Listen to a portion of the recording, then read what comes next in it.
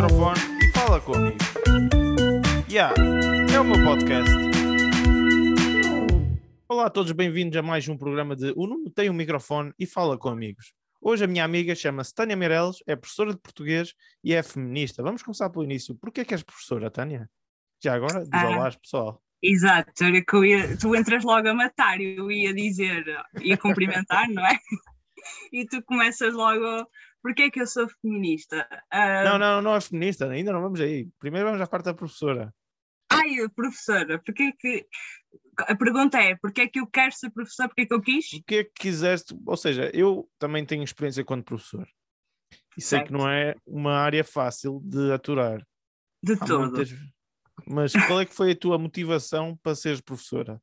Então, eu quando fui para a faculdade, eu estudei na Faculdade de Letras do Porto, quando eu fui para a faculdade não me passava pela cabeça que eu ia terminar o percurso como professora, porque eu tirei a licenciatura em literatura, em línguas e literaturas, para ser mais concreta. E depois, como qualquer estudante de uma área artística, não é?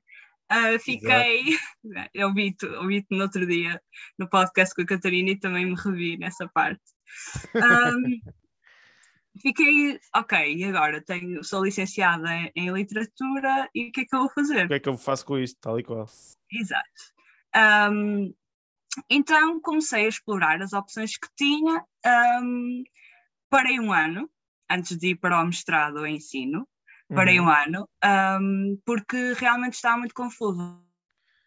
E de vez em quando é preciso refletir. Por acaso, sim, nesse ano por acaso surgiu uma oportunidade de dar português do ensino secundário, no instituto, não é? E foi aí que eu percebi. É uma escola ou explicações?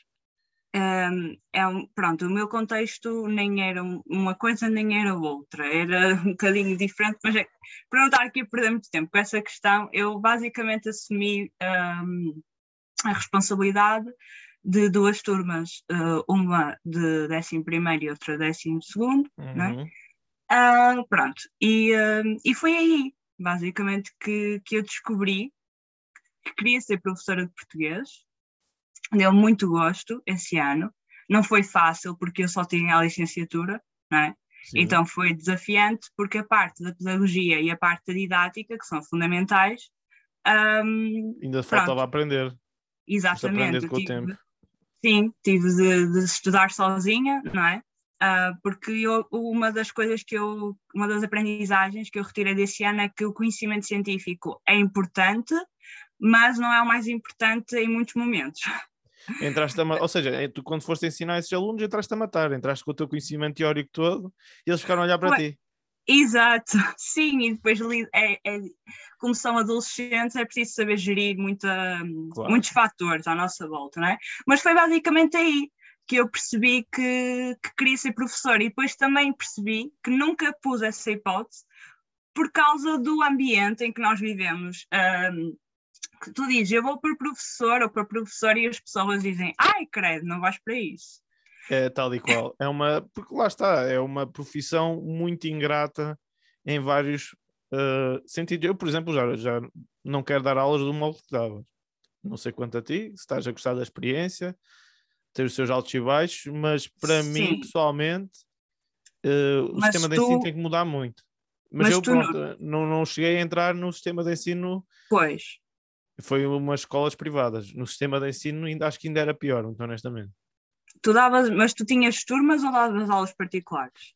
Dava aulas particulares, dei aulas a turmas, okay. Fiz um bocadinho de tudo, como se costuma dizer.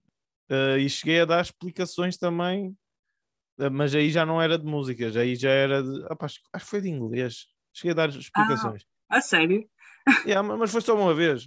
O puto basicamente vinha com o trabalho de casa todo para eu fazer e eu olhei para ele e disse, não.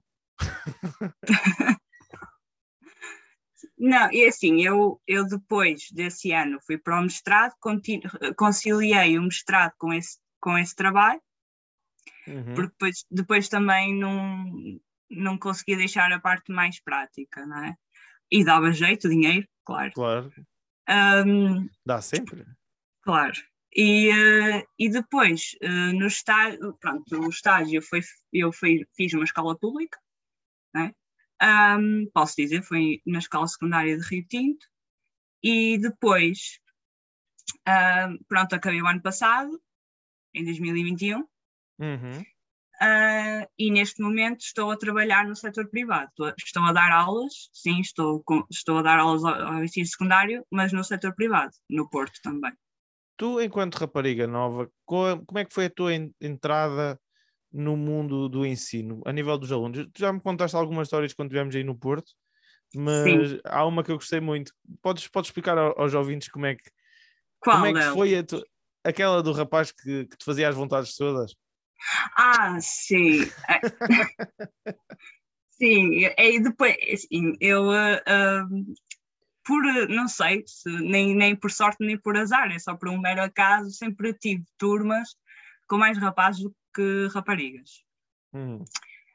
Claro que eu só tenho 24 anos, não é? E então a minha aparência nem sempre me ajudou em alguns momentos. E um deles é esse distanciamento, não é, com os alunos, que é necessário. Ao início eles testam qualquer professor. Tenha ele 20, tenha ele 50 anos. Faz parte, não é? Mas quando tu aparentas ser de uma idade muito próxima da dos alunos, esse teste vai ainda mais além, não é? Eles pensam que, ok... É uma amiguinha, não é? Exatamente, tu é jovem, parece que tem a nossa idade, usa sapatilhas, então vamos tentar aqui ao máximo, pronto, ganhar confiança. Pois, eu percebo isso. Eu pequei muito enquanto professor nesse aspecto, que eu fiquei amiguinho dos meus alunos e depois perdi o controle sobre muitos deles. Pois, é assim, eu nunca tive problemas nesse sentido, porque sempre acho que fui muito consciente disso. Eu, quando comecei a dar aulas, tinha 21 anos, tinha alunos com 18. Portanto, admito que cheguei a mentir em relação à minha idade, porque eles perguntavam, mas que idade é que a professora tem? E punham-se a dar números 68. Punham-se a dar números aleatórios. Tem 21, tem 22, tem 20, uma vez disseram, tem 25. E eu a gozar, mas assim com uma cara séria, disse, ainda me lembro de quando tinha 25, quem me dera, não sei. Pronto, sempre fui muito consciente desse distanciamento que é mesmo necessário, porque senão Sim, perdes o controle, claro. e no vai caso daquele aluno em específico? Desculpa, naquele aluno em específico, pronto, era um parvo, não é? Coitado do puto. Pronto, que tinha essa mania eu ia nos corredores e ele vinha muito pronto a ajudar, a auxiliar em tudo que eu precisasse, para levar a mochila, para carregar a capa, para levar as fotocópias, para ir buscar o livro se eu precisasse de alguma coisa, que ele estava sempre ao meu dispor. O chamado lambotas, não é? Sim, eu dizia às vezes assim, não é por causa disso que eu te vou dar positiva, mas ok. Mas como é que foi, e isto tu chegaste-me a dizer, como é que foi a tua maneira de te impor enquanto professora? Então, eu não sou uma pessoa que, no modo geral, eu não tenho dificuldades em pôr-me em ser assertiva, não é? Mas o primeiro teste que lhes deste foi a matar. Sim, acho que tens que mostrar, não sendo, obviamente, não é? Não sendo demasiado arrogante ou pronto, não ofender ninguém, nem colocar a aula, nem propiciar um clima de medo, não é Claro, isso. claro. Porque isso não quero... É uma questão de respeito só. Exatamente, eu não quero transmitir a ideia errada. Eu prezo muito o à vontade na sala de aula, e a liberdade para todos expressarem opiniões e serem eles próprios, no fundo, não é? Não, agora, sim, mostrar desde o início, desde o primeiro texto, desde a primeira aula, não é? A primeira aula é super importante. É aula em que tu marcas a primeira impressão, não é? No mundo lá Claro. fora é importante. A primeira aula é como uma primeira impressão. É aí que tu marcas a tua imagem, não é? Então, sim, ainda por cima eu dou português, que é aquela disciplina que os alunos de ciências e de economia Não querem saber. desvalorizam. Claro. Exatamente. Eu, por exemplo, os Diz. teus professores na altura passaram-te a paixão pela literatura ou foi uma coisa que veio de ti? Eu, por acaso, tive a sorte de ter uma boa professora de português, Uhum. mas eu sempre, a literatura e a paixão que eu tenho pela literatura já vem antes de eu conhecer esta professora. Uhum. Ou seja, foi sincero, é assim, eu lembro-me do meu primeiro livro de poesia, ainda o tenho. Lembro-me da primeira vez que nesse livro de poesia era uma coleção que se fazia para crianças, mas que por temas, e o meu era o tema das viagens, tinha eu, não sei, para aí 8 anos. Uhum. E no tema das viagens vinha poemas de Fernando Pessoa, de Sofia Melbrenner, de Eugénio de Andrade, Rui Sinati. Isso é muito interessante. E Esses foi livros ainda estão à venda, não? Acho que não. É uma coleção que, entretanto, descontinuou. Eu, por acaso, agora que estou a gravar aqui no sótão da minha casa, encontro muitos livros que eu tinha quando era miúdo, que já não existem. Por exemplo, existe um livro que se chama Enciclopédia para Crianças, que lembras-te daquele programa do velhinho que explicava a ciência? Sim, sim. Pronto, a imagem do homem que explica as coisas é exatamente igual. É muito parecido, estás a ver? E esse livro nunca mais o vi à venda. Mas pronto, continua. Não, pronto, ou seja, isto para dizer que a leitura sempre esteve muito presente na minha vida, ou seja, os hábitos de leitura desde criança, por causa da minha mãe, que não estudou literatura, nem frequentou o ensino superior sequer, mas sempre esteve muito, muito presente, ela sempre fomentou isso, não é? Uhum. E isso foi extremamente marcante para mim no meu percurso, mesmo enquanto aluna de Línguas e Humanidades, e depois de estudante de literatura. Sim, foi uma etapa muito importante, foi a parte desde criança, não é? Esse contacto. Claro, claro. Porque, por exemplo, eu também sempre li, por exemplo, eu lembro-me de livros de uma aventura, eu lia num dia, estás a ver? Uhum. E ao chegar à disciplina de português, não gostei de nada. Depois sozinho é que descobri Fernando Pessoa e descobri Camões e descobri o Essa de Queiroz e Uhum. descobri que existe um mundo incrível que não me foi transmitido pelos professores. Ou seja, tu sentes que és uma professora que transmite paixão? É assim, eu entendo aquilo que tu queres dizer, a experiência o teu testemunho, não é? De que a escola não despertou em ti o interesse pela leitura. Se bem que eu também sou muito bandas desenhadas, por isso também é sempre. Sim, sim, mas eu acho que isso é uma experiência, infelizmente, não é? Eu acho que é uma experiência muito comum. A escola pode, de facto, matar o gosto pela leitura. Não é? E não sou eu que estou a dizer isto, são inúmeros investigadores Basta ver o número de portugueses que não lêem um livro durante o ano. exatamente. Não é? A escola pode matar o gosto pela leitura porque Torna-se por teórico. por vários motivos, não é? Mas um deles eu creio que é muito a consequência também do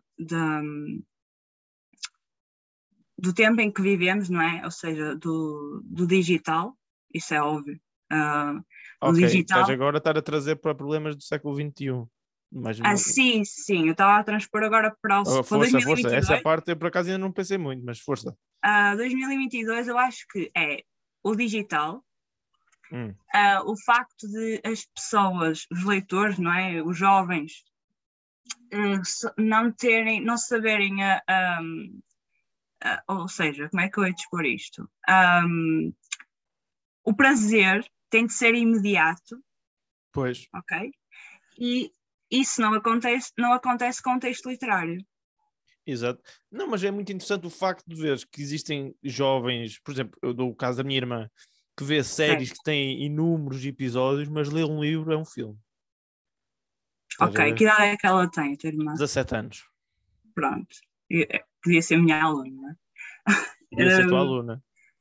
Sim, tinha a ver, mas uma série é assim, eu suponho que as séries que ela vê sejam as que normalmente os meus também veem, não é? Exato, Aquelas exato. juvenis. Ela é exatamente público juvenil. Eu não quero estar a dizer que ela é básica, mas Não é ser básico, é ser da é o que idade, está não é? na moda, é o que está na moda, Claro. tal e qual. Pronto, Se bem mas que isso ela tem um gosto também muito eclético também. Quando eu é. lhe vir e digo, olha, vê isto. E ela, isto é brutal. Ai, mas isso é bom. Mas eu acho que tem que ver sobretudo com isso. Uma coisa é veres uma série, não é uma experiência, vês uma série, ok, estás ali, em frente ao ecrã, e o teu prazer é imediato. O texto literário exige muito mais. Pronto, diz. Esforço. Sim, o texto literário é aquilo que se diz que é uma máquina preguiçosa, não é? Porque. Explica melhor, exato. Explica. Porquê? Porque o texto é opaco Já e é o percebi leitor que que cria o tem filme de na cabeça. descodificar, não é? Exato. Como Exato, exato. qualquer obra artística, no fundo. O objeto de arte tem que ser descodificado, e eu acho que é isso. Eu acho que essa é a grande barreira para o aluno, não é? Porque nós temos que pensar que são Exato. miúdos, 16, 17, 15 anos, que não Normalmente tem a estão papinha feita habituados. já, não é? O Exatamente, telemóvel, está tudo na mão já. exato. Por Porque exemplo, a minha aquilo irmã que tem eu. uma coisa muito, muito fascinante, que eu acho fascinante, já disse que é um bocado parvo, que é ela mesmo nas séries, há partes que passa à frente. Não lhe apetece ver. Pois, era isso que eu Tem estava a muita querer conversa. transmitir. Tem muita Pois, conversa, então passa à frente, passa para as partes que me interessam. era esse o imediato que eu estava a falar. Yeah. Tem de ser agora. É o imediato. E o texto não é assim. Portanto, sim, acho que em 2022, e uma das razões que faz com que os jovens não gostem de ler, principalmente um texto literário, porque uma coisa também depende, não é? Uma coisa é ler Claro. estamos a falar daquilo das obras de análise obrigatória no ensino secundário, não é? Como tu estavas há Uhum. alguns exemplos. E, portanto, quando chegamos a matérias como os maias, Que é um livro maçudo. exatamente, que é o que eu estou a dar neste momento, ao 11º, é muito desafiante, não é? E nós, claro, nós professores e professoras, temos que nos adaptar. Claro. E tu Ver sentes como que... Então, voltando à pergunta que eu te fiz, tu sentes que transmites de paixão? eu sinto que transmito paixão porque eu não sei falar de literatura sem ser com paixão. Muito bem. Porque grande parte de mim é influenciada pela literatura, não é? Exato. E eu acho que só isso acaba sempre por chamar mais a atenção da nossa plateia, não é? Exato. E depois, pronto, tento seguir esse mote mesmo, que não são os alunos que se têm que adaptar ao professor, é o professor que tem que se adaptar aos alunos. Exato. Que é o pensamento da nossa geração, quase. De qual? Da nossa, de 20 anos, não é? Nós é que temos que nos adaptar à realidade que estamos e não as outras pessoas a Exato. adaptar-nos a nós. Acaba por ser um problema geracional, dá para ver, e dá para ver em vários tipos de Uhum. situações. Tânia, tu gostas de casamentos? Depende. Mas quando vais a um casamento, tu gostas de ouvir música boa no casamento? Dás valorização a isso? Sim, sim, a parte mais divertida é da música. Ok, então eu tenho uma página para tu seguires. Ok. Encantar.animação.musical. É o projeto da Mara Dias, e onde eu também já Uhum. estive lá presente. E não é só para casamentos, é para qualquer tipo de festa. Não precisas Ok. seguir agora, mas se quiseres, Não, segue. não, mas estava. Mas é em eventos, não é casamentos. Mas o foco é casamentos, porque é o evento Ok. que precisa mais de música, que é mais chamado, por norma, é casamentos. É de Trás-Montes, Vila Real Trás-Montes, mas faz casamentos para o país todo, e a voz dela canta e encanta. Encantar.animação.musical. Vocês dão sugestões, nós damos opiniões sobre o assunto. Vamos então para o primeiro segmento do programa. Chama-se peço desculpa, sugestões do público, e vou começar com uma da Catarina. Ok. Perguntou o seguinte: qual foi a maior loucura que já cometeste? A maior loucura que eu já cometi? Sim. Ai, eu não sei. Eu sou uma pessoa muito responsável. Sou uma seca. Vais dizer que nunca viraste um livro e arrancaste uma folha, só assim um cantinho da folha. Não, isso, eu tenho uma mania muito estranha que é dobrar os livros todos. Portanto, E as dessas? sou dessas. No outro dia estava numa livraria e o Rafa chamou-me a atenção. Olha, estás a dobrar o livro. Não é teu. Enfim, a maior loucura, sei lá, talvez Dobrar livros que não são teus. dobrar livros que não são meus. Olha, dar aulas sem ter mestrado em ensino. Também é uma grande loucura. Eu também dei aulas sem ter nenhuma educação nenhuma. Foi uma aprendizagem. Eu considero isso mesmo uma das grandes loucuras da minha vida. Talvez por não ter consciência do que é que estava a fazer, nada para a realidade que me esperava. Ok, está respondido. Ok, vamos agora para o grande tema que íamos chegar, que vai ser o feminismo. Esta semana, hoje é dia 11, dia 8 foi Dia da Mulher. É verdade. Acho importante nós falarmos um pouco sobre isto. E então, a primeira sugestão que foram as tuas amigas disseram, que eu não sei como é que se chamam, é como ser professor te torna vulnerável de uma faixa etária que tenha comportamentos adequados, como o que aconteceu no colégio. Ok, então essa pergunta foi feita por uma das minhas melhores amigas e eu vou, pronto, eu não vou falar da situação em particular, não é? Ok, claro. Então vou já adicionar a próxima também, que assim já tens duas para jogar. Sendo professor e feminista, qual é a tua percepção do olhar dos alunos sobre este tema? Ok. Então, em relação à primeira pergunta, eu acho que já respondi quando tu me perguntaste também do outro aluno que me queria sempre... Ela está a falar de uma situação diferente, mas como é uma situação mais delicada... Pronto, estás a expor, não vale a pena. Isto não é o programa da Cristina Ferreira ou... se você não estava aqui. Nem eu. Eu estava aos berros, mas força. Então, a segunda é qual é a minha perspectiva dos alunos, o olhar dos Ok. alunos sobre este tema, sendo professora e feminista. Sim, então, em relação a isso, há vários olhares, não é? Uhum. Mas devo confessar que muitas vezes preocupa-me certos comentários e certas concepções de alunos tão novos, não é? E não estou só a falar em relação à mulher, estou a falar em relação a muitas outras questões, nomeadamente relacionadas com o racismo também. Uhum. Aliás, acho que tenho mais experiência até com comentários racistas do que propriamente comentários relacionados com a mulher. Mas sim, claro que depende muito também da escola onde estás a lecionar.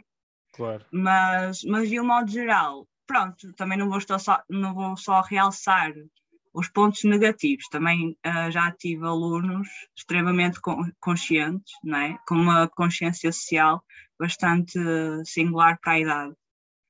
Okay. Já apanhei de tudo, no fundo. Ok, maravilha.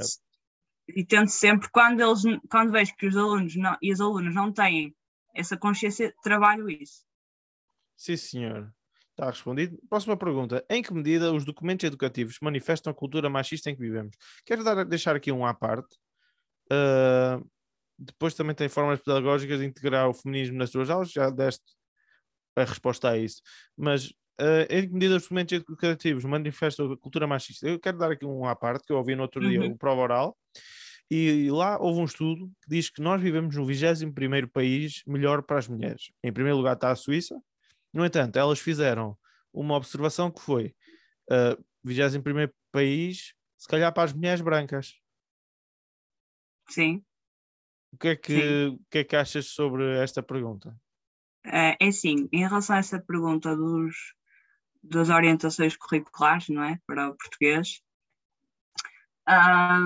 o que é, qualquer pessoa pode ter acesso ao programa e metas curriculares para o ensino secundário. O que eu acho que é a primeira impressão, se nós fizermos uma consulta minimamente atenta, nem é preciso fazer muito atenta, mas é a ausência não é? Praticamente, não é? Obviamente não durante os 3 anos estuda-se autoras femininas, mas nada que se compara ao número de autores masculinos que estudamos ao longo, e não só do ensino secundário, não é? No ensino todo, em geral. Exatamente. Se eu te E perguntar mesmo a ti, numa livraria, né? Numa livraria, os autores mais revelados, por norma, são homens. Se a sim. gente vamos falar dos grandes autores portugueses, Uhum. a lista, tipo, tirando Sofia de Melbreiner, eu muito honestamente não me estou a lembrar mais nenhuma. Pois. Eu há bocado, por acaso, ia comentar isso, que foi quando deste exemplos, falaste essa, Camões, Pessoa, e Ou eu seja, reparei logo, né? exato, Que porque eu não tenho grandes referências, lá está, não me sim, foi transmitido. É normal, sim.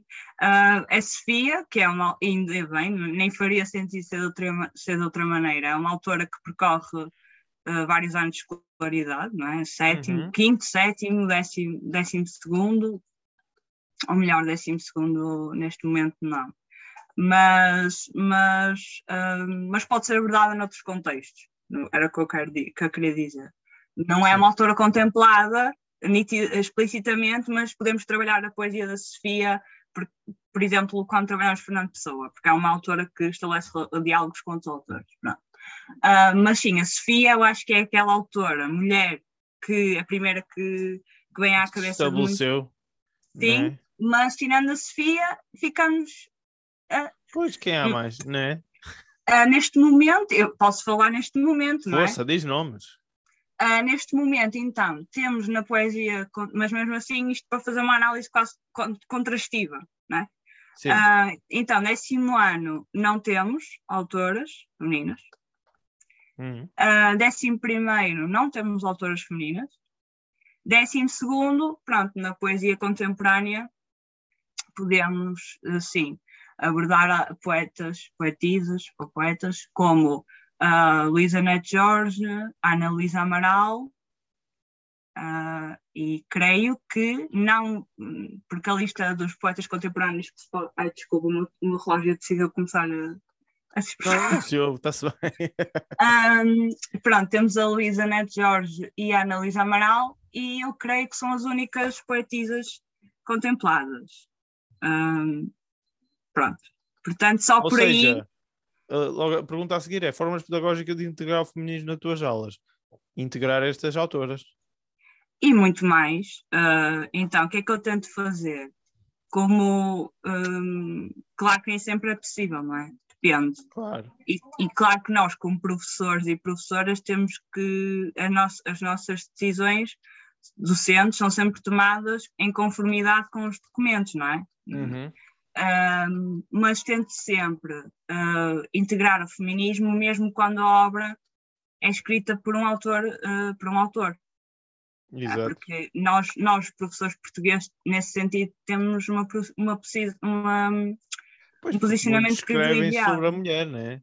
Exatamente. A mulher está presente em quase tudo. E então, nós, a partir desses textos literários, como por exemplo O Amor de Perdição, em que se fala muito sobre a liberdade, não é? Ou melhor, sobre a falta de liberdade da mulher, do Camilo Castelo Branco. Então eu tento sempre, por exemplo, nessa personagem feminina, da protagonista, é a Teresa, tento sempre abordar esse tema. Okay. Não esperar só pelo 12º ano, quando vamos dar poesia contemporânea, para falar sobre autoras portuguesas. Portanto, há várias formas de integrar o feminismo porque a literatura tem esse poder, não é? De ser intemporal e através dela podes falar da atualidade. Eu, assim, uma coisa que me veio à cabeça agora é, por exemplo, nos Lusíadas tem a Musa, que é uma mulher, pronto, não é uma mulher, mas é uma figura feminina, não é? Sim, e em Camões, por exemplo, eu com Camões, o que é que eu costumo fazer? Não tanto em Camões épico, mas mais no lírico, ou seja, nos sonetos, né? Na poesia lírica. Camões tem muitas... Não havia uma que era dos Campos Verdes?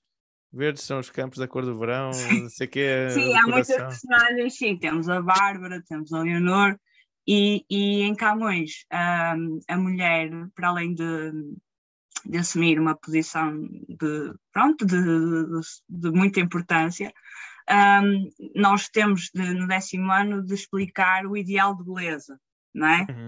Pronto, uma coisa que nós podemos fazer, uma proposta que nós podemos fazer é, por exemplo, falar sobre como ainda hoje em dia há um ideal de beleza para a mulher. Exato. Por exemplo. Exato. Já fiz isso. Aqui só uma parte que agora me lembrei, há outra autora que eu conheço, Flor Bela Espanca. Só uma parte, continuando. Sim, a Flor Bela. Sim, a Flor Bela também, no ensino básico. No ensino Exato. básico. Há pouco, quando eu disse aquelas duas, era do ensino secundário. Estou mais familiarizada com o ensino Pois, secundário. tu dás no ensino secundário. Sim. Ok, vamos avançar. Sim, força. Vamos avançar. Diferenças entre tratamento entre professores e professoras. É assim, nesse aspecto, eu sempre trabalhei mais com mulheres, porque o mundo da educação e do ensino é mais frequentado A senhora por... professora, não é? Nesse sentido, eu não tenho assim grande história, ou melhor, não tenho história para contar. No mundo da música, por exemplo, já é o oposto. Ou melhor, na música clássica tens muitas mulheres, mas no mundo das escolas privadas, que é onde eu andei, do mundo rock e da pop, estás a ver? Tens muitos homens e poucas mulheres. E eu, pronto, enquanto jovem a querer integrar-me, também fiz muitas piadas consideradas machistas agora, que na altura não era para mim uma piada machista, ou seja, também aprendi com os meus erros, né? Com a professora de flauta, porque era a professora de flauta. E acho que só dizer isso sim. vai entrar um pouco pela minha mentalidade na altura.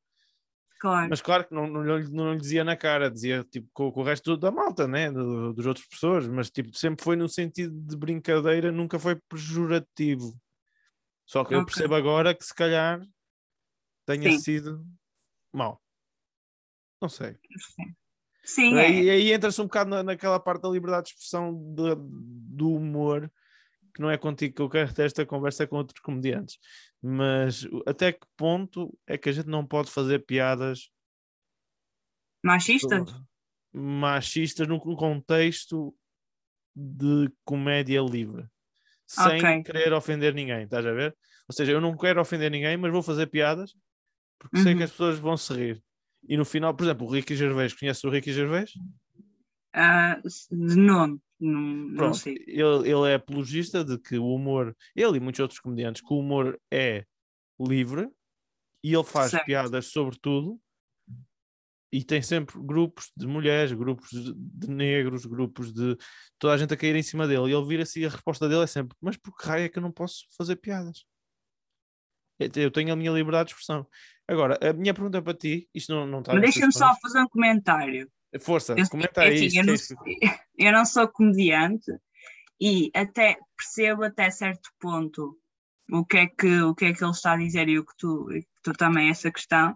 Só que eu acho que é sempre difícil. Ele é branco? Ele é branco, sim. Pronto, eu acho que é sempre difícil para ele alguém... também goza muito consigo mesmo, atenção. Ele tem o que os comediantes portugueses não têm, que, na minha opinião, alguns, que é o gozar comigo mesmo. Ou seja, ele goza comigo e goza com todos. Não importa quem são. Eu entendo, mas é assim, depende. Eu não sei, eu também não sei qual é... Não sei se houve alguma polémica em relação a ele. Há sempre.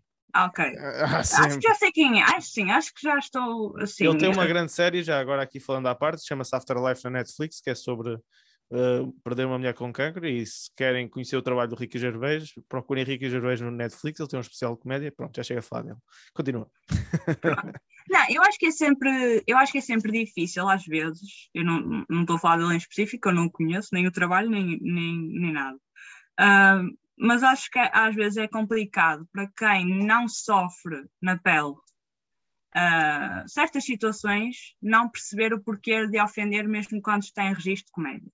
Exato. Okay? Eu, por exemplo, piadas sobre gordos, eu sou o primeiro a fazê-las. Porquê? Porque também apanhei. E tive uma aprendizagem um pouco dura. O que mais apanhaste com piadas? Foste alvo dessas piadas, é isso? Foi. Eu sofri de bullying quando era miúdo. Mas pronto, coisas à parte. Não foi assim aquele bullying muito abusivo, mas sim, chamaram-me gordo. Chamavam-me forte. Eu pensava que forte era no sentido, força, exato. mas não era.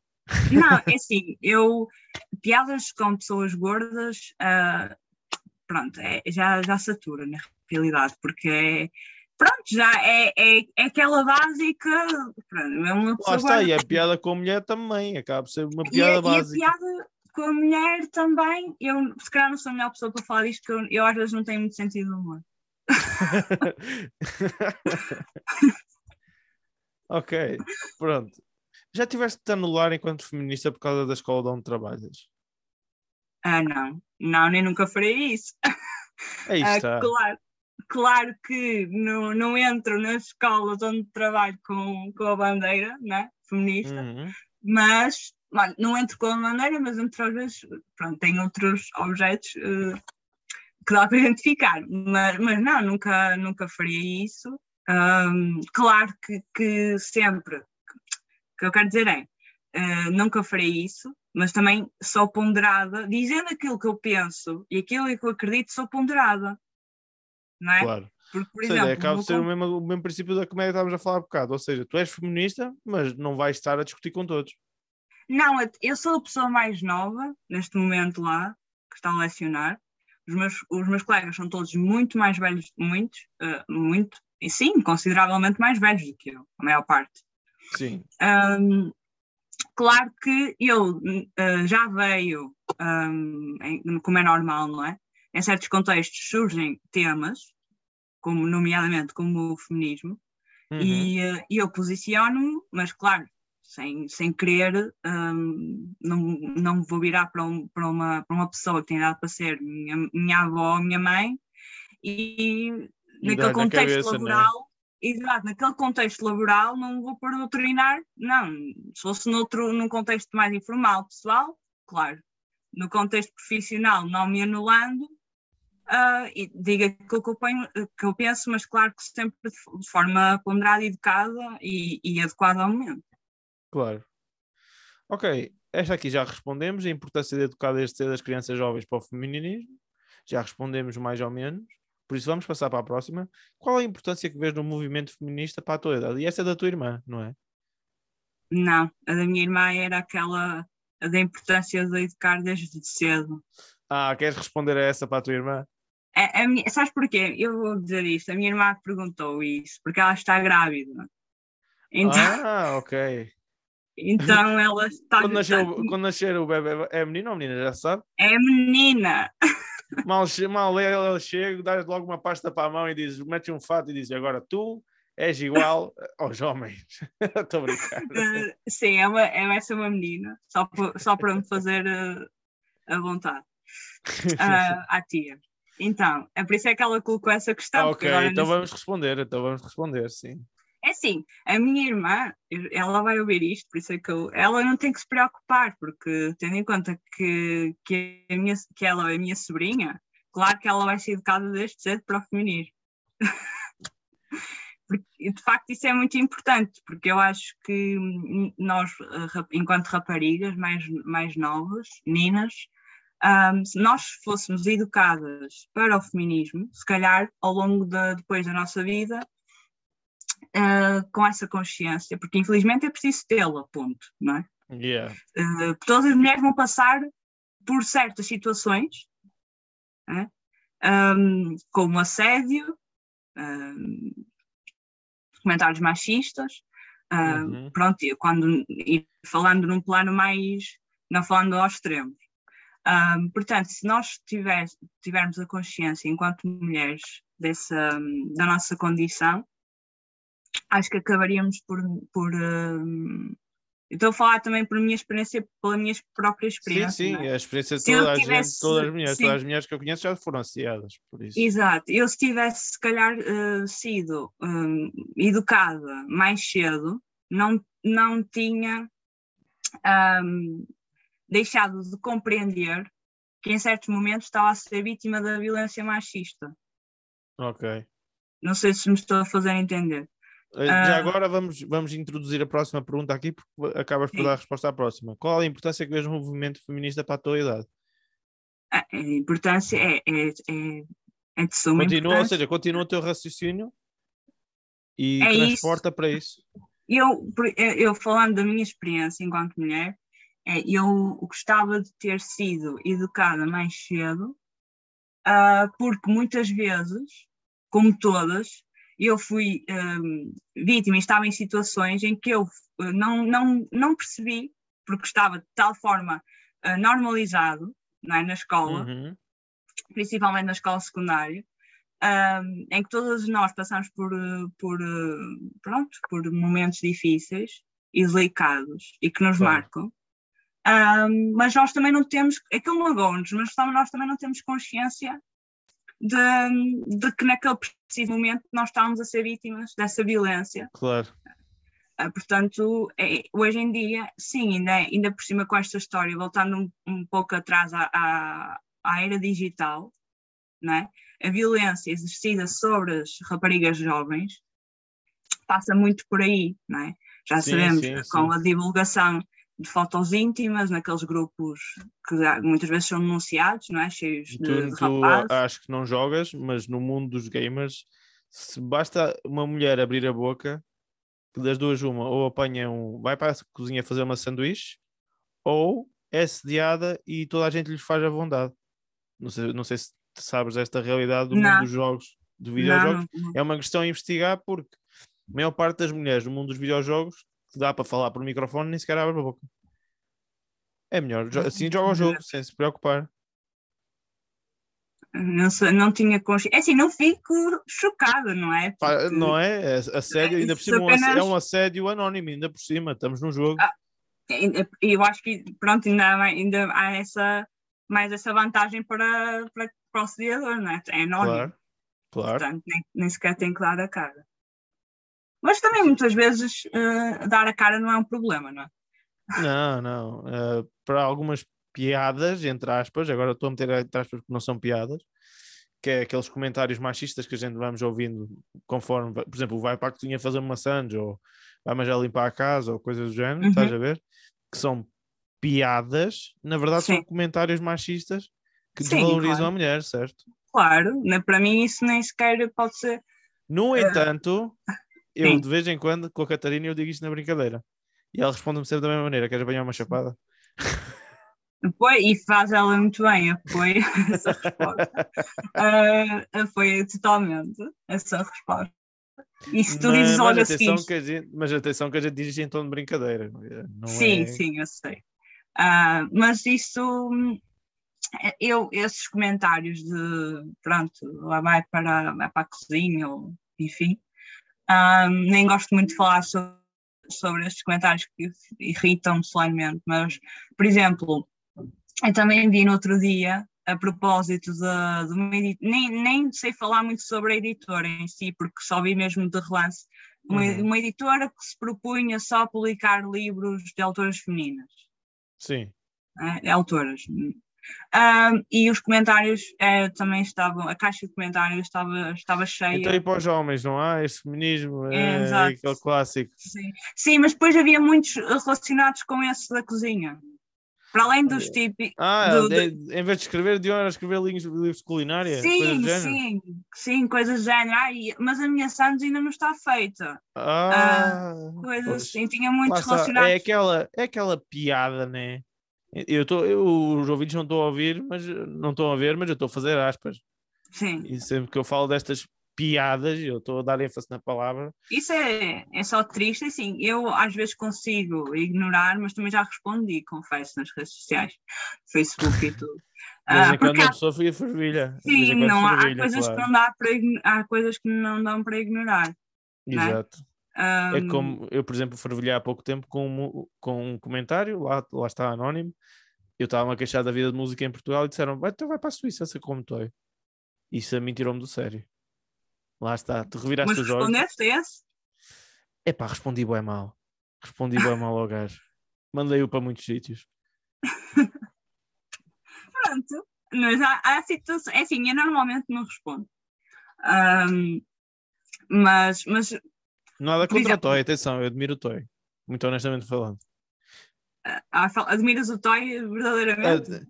Não ouço a música dele, mas admiro o Toy. Ok. Eu acho que no fundo todos os portugueses e portuguesas admiram um bocadinho o Toy, não é? É um ícone. Ele neste momento é um ícone, não é? É um ícone, não há como negá-lo. Mas pronto, Mas então sim. um pensamento final sobre a pergunta atual para irmos para a última sugestão de seguida. Pronto, pensamento, qual é a relevância, não é? Qual é, deixa-me abrir, qual é a importância que vês no movimento feminista para a atualidade? Toda. Em E aí suma, está, resumindo, toda. é preciso educar. Ok, última sugestão é do Rafa Silva e vai de encontro um bocadinho ao Toy, que é a Ágata. Então tu gostas da Ágata? O que é sugestão? Mas qual é a sugestão? Não percebi. É só a Ágata, falar sobre a Ágata. É sério. Eu confesso, eu estava a estranhar ele não ter feito nenhuma. Ele Claro. mandou-me privado, ele mandou-me em privado, como é óbvio. Claro que sim. Sim, sim. Sim, eu gosto da Ágata. A Ágata é um ícone também. A Ágata é um ícone, desculpa. Não é? Não há que também. É como o Toy. São os dois azeiteiros, mas são ícones. Exatamente, são os dois azeiteiros. Não é? Eu também não tenho o hábito de. Pronto, quando eu estou no metro com os fones, não estou a ouvir a Ágata. Posso estar a mentir agora. Se calhar. Podes ficar com a casa, com o carro, não fiques com ele. Se calhar estou a mentir. Nunca Não, saberá. nada contra. É assim, o gosto pessoal musical de cada um é o gosto Claro. de cada um. Não, mas sim, a Agatha é aquela personagem que para mim já nem é. É um bocadinho como. Sei lá, é um bocadinho como o nosso Sebastião. Já nem é mulher, é um mito. É um mito. De vez em quando vai assim. aparecer. Não é nesse sentido. É a figura dela. Já está noutro patamar. Sentes que ela devia ser enterrada no panteão? Já está noutro patamar porque eu acho. Eu vou, por exemplo, eu confesso, o Rafa achava que me ia envergonhar, ele não. Confesso que vou ao Insta dela e às vezes a ver aqueles vídeos, até posso estar assim um bocado mal-humorada, mas vejo aqueles vídeos da Agatha, aqueles diretos e fico indisposta. Pronto, é um ícone. É como o Toy, lá está, é um ícone. É um ícone. Não há como Muito negar. bem. Tânia, tu gostas de música alternativa? Agora falando em música. Gosto. Gostas de descobrir coisas novas todas as semanas? Sim. E para além sim. da música, gostavas de ver poesia e outro tipo de artes e stand-up e coisas novas a ser feitas em Lisboa? Eu sei que estás no sim, Porto. Sim, mas sim, sem dúvida. Então existe um sítio para ti em Lisboa, chama-se Camões Cinebar, é na Graça. E ele tem uma programação bastante... Eu e o Rafa já fomos lá tocar, por exemplo. Ok. O Rafa já mostrou? Não, por acaso nunca falamos disso. Mas sim, eu e ele já fomos lá tocar com o André Machado. Chamamos-lhe o trio Covilhete. Camões Cinebar na Graça. Faz Cada sentido. dia é uma... Sim, faz sentido. Cada dia é uma aventura nova, nunca sabe o que é que vai sair dali. Camões Cinebar na Graça. Procurem nas redes sociais, ou seja, no Facebook. Acho que também tem Instagram. Dica, é a dica da semana. Dica, é a dica da semana. Dica, é a dica da semana. Dica da semana. Ok, vamos agora para o último segmento do programa, chama-se Dica da Semana. Tânia, que dica é que queres dar aos nossos ouvintes para ver, fazer, ler, enfim, o que tu quiseres? Dicas. É assim, a dica vai ser coerente com aquilo que eu estive a dizer até agora. Ler, mas diz algum em específico, tens de ser específica. Tem que ser específico. Alguma então, coisa específica. Nunca mais vamos ficar aqui até amanhã de manhã. Estou a brincar. Diz só o primeiro que veio à cabeça agora. Ok, olha, veio-me assim à cabeça, vou dizer. As palavras poupadas de Maria Judite de Carvalho. Palavras poupadas de Maria Judite de Carvalho. Isso é de quê? É prosa, poesia? Olha, ainda bem que falamos dela. Okay. Ela também está contemplada no 12º ano com um conto. Não poesia contemporânea, é contista. Ela é que ganhou agora um prémio dos contos. Eu ouvi no outro dia algo no rádio sobre uma mulher que ganhou um prémio de contos. Ela já faleceu. Então não foi ela. Ok. Podia ser póstumo, mas não.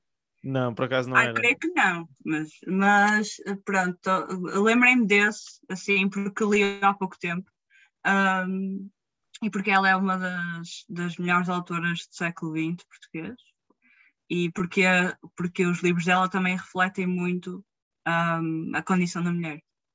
Ok, então esse livro é sobre a mulher? Este livro é uma coletânea de contos. Ok. Nem todos, mas sim, a maior parte das protagonistas dos livros dela, no geral, são sempre mulheres nos contos. As protagonistas dos contos. Certíssimo. Então agora, para terminar, uma última pergunta. Quando é que vai ser o teu livro? Olha, espero que este ano. Vamos embora. Estamos todos ansiosos para ver esse livro. Espero que seja este ano. É isso mesmo. Agora disse aqui isto, vou sentir a pressão. Não sintas pressão. Sai quando tiver que sair. Eu, por acaso, também quero lançar um este ano. Também tenho esse objetivo. O livro? Sim. Okay. Tenho vários contos escritos que vou juntá-los todos e lançar um livro de contos. É? Yeah? Isso é fixe. Eu também ando numa de escrever contos. Está bem. Depois a gente pode mostrar um ou outros contos para comparar. Ok, Tânia, muito obrigado por teres vindo ao programa. Obrigada eu. E a todos os nossos ouvintes, vemo-nos para a próxima semana. Próxima semana o convidado será o Vítor Rua. A entrevista já foi gravada e vai ser muito interessante. Agradecemos novamente à Tânia e fica a dica da semana. E a todos, abreijos. Nuno, tem o microfone e fala comigo. É o meu podcast.